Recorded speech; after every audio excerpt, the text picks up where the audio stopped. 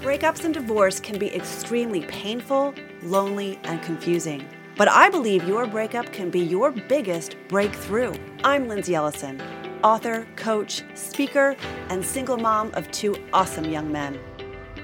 Welcome to a podcast about finding joy and inner peace after a breakup. You may not be able to see what's on the other side yet, but I promise if you do the healing work, your life will transform in ways you never thought possible. Welcome to Unbreakable You.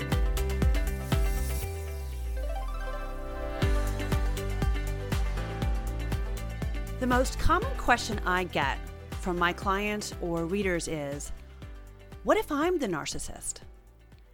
And this is a question wrought with fear. And it often comes from the actual narcissist accusing you of being a narcissist. And I answered this question in a previous episode a few years back, so just check that out when you have time. But the simple answer is, if you think you're a narcissist, then that means you are concerned about other people's feelings, as well as questioning your own behavior and taking accountability for it. So most narcissists don't care about anyone else but them, nor do they take accountability for their actions, as they are so busy projecting their behavior onto others and accusing them of being someone that he or she actually is. Narcissists are, quote, always the victim, and they see their actual victims as the aggressors. So a narcissist will call you a narcissist when you have boundaries, or when you are outsmarting them, or you're calling them on their bullshit. And it's funny because when someone is accused of being a narcissist, when dealing with an actual narcissist, somehow this instills unbelievable fear, shock, and horror by the receiver of the accuser. And so my response always is, you know what? You just got the best compliment you will ever get from that person. Well done. So that's the first thing I want to talk to you about today. Stop fearing what a narcissist says, does, or thinks of you. Your biggest problem with a narcissist is not what they do to you. It's how you think of them. It's how you see them. And mostly, it's how you see yourself. So first, let's talk about how you see them. In my coaching program, I have a module that talks about bears versus squirrels. And if you've experienced long-term narcissistic abuse and you didn't have the skills to manage them back then your nervous system was wired to respond to the narcissistic bullshit as really as a major threat to your survival. And if your narcissist was skillful, and probably was, they made sure you feared them using all kinds of manipulation tactics that your sweet self had no idea how to handle. All you could do was flight, fight, or freeze in that moment. So your mind then programmed itself to see your narcissist as a bear. And every time this person knocks on your door, so to speak, or texts you or emails you, or you just hear of this person's name, it's as if a bear was breaking down your door and going to kill you. But that is the illusion they want you to see, and they have likely succeeded for many, many years. But on this podcast, right, we only talk about the truth and breaking down the illusions and thought distortions we have been taught to have to survive our childhood or our past traumas. So now we know that all narcissists are highly undeveloped adult children who love to create the false illusion of themselves, this false sense of themselves, and they project their illusions onto us, and we buy into it for a while. But when we start to see who they really are, they get very frightened and will do anything they can to make sure you see them as powerful, scary bears. But what they really are, they're just an annoying nuisance. And they have the ability to create a lot of destruction and chaos. We know this. But narcissists aren't bears. They really are squirrels. So imagine a squirrel getting into your house, and it would be jumping all over the place, going absolutely bonkers and knocking things over because it's scared shitless. But because it's a squirrel, you're not scared for your life. It's just annoying and you want it out. But with a bear, you are terrified. With the squirrel, you're just annoyed and you actually laugh at this crazy thing by how stupid this thing is behaving. You must see a narcissist as a squirrel. Otherwise, they will win and you will always lose. And it's not just losing the conflict, right? It's not losing the argument or whatever the communication is happening. It's losing yourself. It's losing ground with yourself. It's losing self-love in a way, okay? So the next part now is how they see you, which is ultimately, and you may not like to hear this, but it's ultimately how you see you. A bear would see you and want to gobble you up or destroy every shred of your being because you're weak and they are strong. But this is actually how you see yourself, weaker than they are. And I'm going to just preface this by saying you see yourself if you're getting very upset and thrown off and derailed by the things that they say, okay? So if that's the case, that's how you see yourself, that you are weaker than they are. But because they are actually squirrels, a squirrel is intimidated by you because your brain is twice the size as theirs. So instead, they will completely destroy your house to make sure you think they are much mightier than they are. This is how squirrels gaslight. All you see is the mess. But at the end of the day, they are just a nuisance, and you must laugh at their attempts to destroy your house. And, aren't they just those pesky little rodents? So you must see you as the bigger one, the stronger one, the smarter one, which is exactly how the narcissist perceives himself or herself and why you are so scared to perceive yourself that way. So here's the rub. How the narcissist perceives himself is an illusion. And the narcissist's perception of himself or herself is an illusion. Just like how you perceive yourself is an illusion, that you're the weaker one. But if you flip it around and talk about the actual thing, the reality is opposite of an illusion. The reality is that the narcissist is terrified to be seen for who they really are. But guess what? So are you. Because God forbid you are actually strong and smart and 2 steps ahead of them. And oh my gosh, suddenly you're now a narcissist. Oh no. It's okay to outsmart them, to play their games, and to mirror their behavior. You aren't a narcissist. You're the person you have been all this time, a complete badass who will do anything to protect yourself, your agency, your family, your money, etc. So here's what I mean by mirroring them, which, by the way, they have been doing this to you all this time without you even knowing it. So if you remember, narcissists do a technique that I call woodpeckering.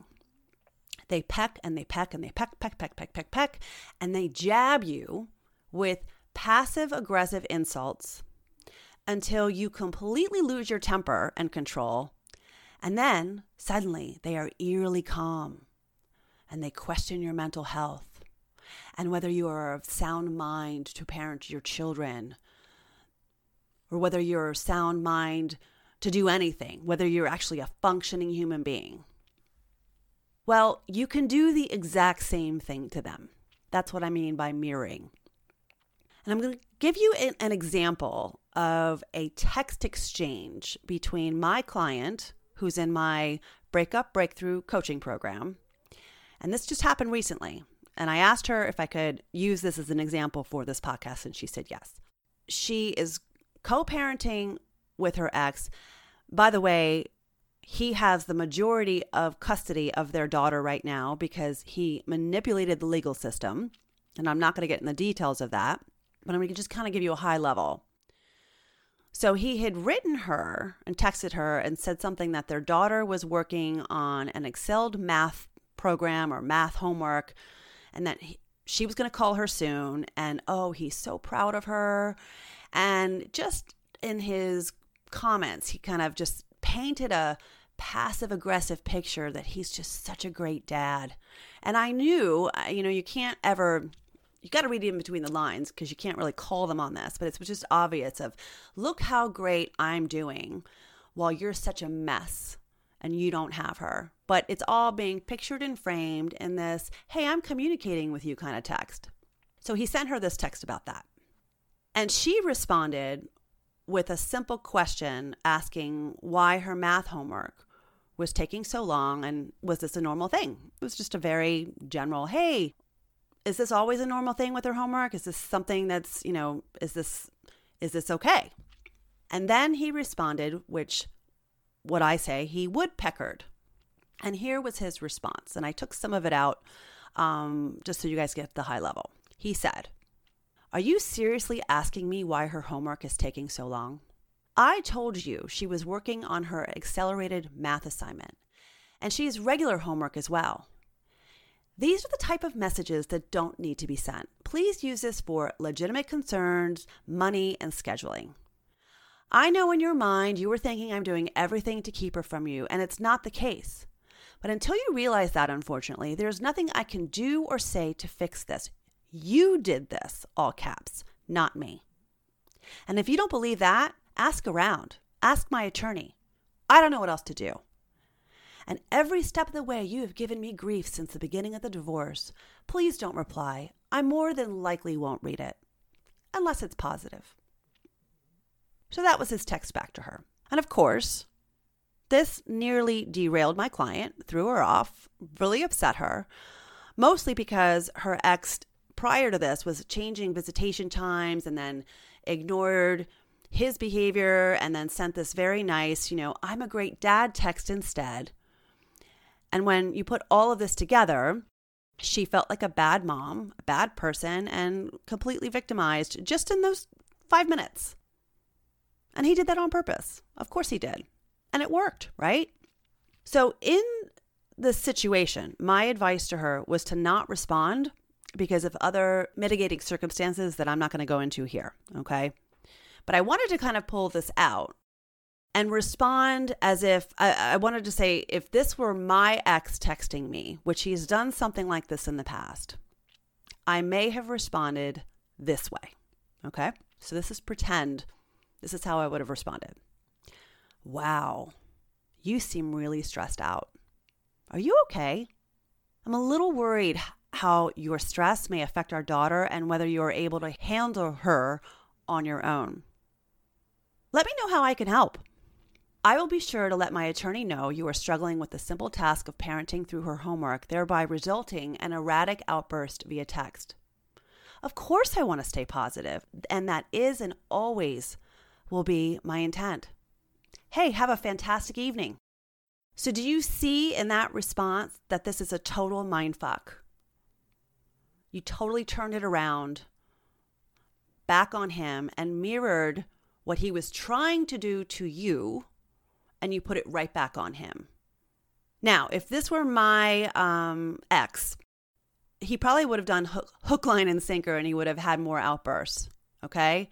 And so that's what I want to say. I can hear you guys going, well, what if he gets more mad? So yes, this might elicit a nasty response back, but that's exactly what you might be baiting after, right? That's what you might want. So by doing that, you have constant evidence that he is unraveling while you remain calm. And the thing is this is what so many people are scared of. And they're afraid of, quote, poking the bear. I've literally heard that. I'm just so afraid of poking the bear. Well, guess what? He's not a bear. Okay? And whatever response that may happen might fuel more anger. But you know what? Who cares? Because he's a squirrel. And the more you constantly remain calm, he will run out of steam. And if you are consistent with this, I promise you, this intimidation and this passive aggressive stuff will just stop because it no longer works on you. The only reason why this keeps happening is because it's working. It's because of how you see yourself and how you see him and how he sees you. So both of you are caught up in this illusion that's not true. So in this scenario, especially if you are in the middle of a custody case or a legal case, your goal should be documenting abuse, passive aggression, erratic behavior. So just as a narcissist would do, you want to bleed it out of them, all while you are being nice and, quote, concerned about him and concerned about the well-being of your children. Okay, so if you are listening to this episode today, it means you are a good person. It means you are a good parent. And you are doing an amazing job finding the resources to help yourself and or your kids. Thinking like a narcissist does not mean you are one. You're just playing one on TV. And you know what? I got to admit, sometimes it can be a little fun. Enjoy it. Okay, so that is my episode today. I'm going to be taking a 2-week break due to vacation, and then my producer's taking some time off. So join me back here in a couple of weeks for the next episode. And if you would like more personalized coaching on how to navigate the narcissist in your life, let's talk. I'm going to be providing a link in the show notes to book a call with me. We can set up time and hopefully we can make that happen before I go away. If not, just know if you see a big block in my calendar, that's because I'll be on vacation. And I'll see you guys when I get back. Take care. Thanks for listening. If you haven't already, make sure you sign up for your free subscription to Blessings of a Breakup, where you will receive daily spiritual guidance on getting out of your pain and back to who you really are. Go to my website at lindsayellison.com.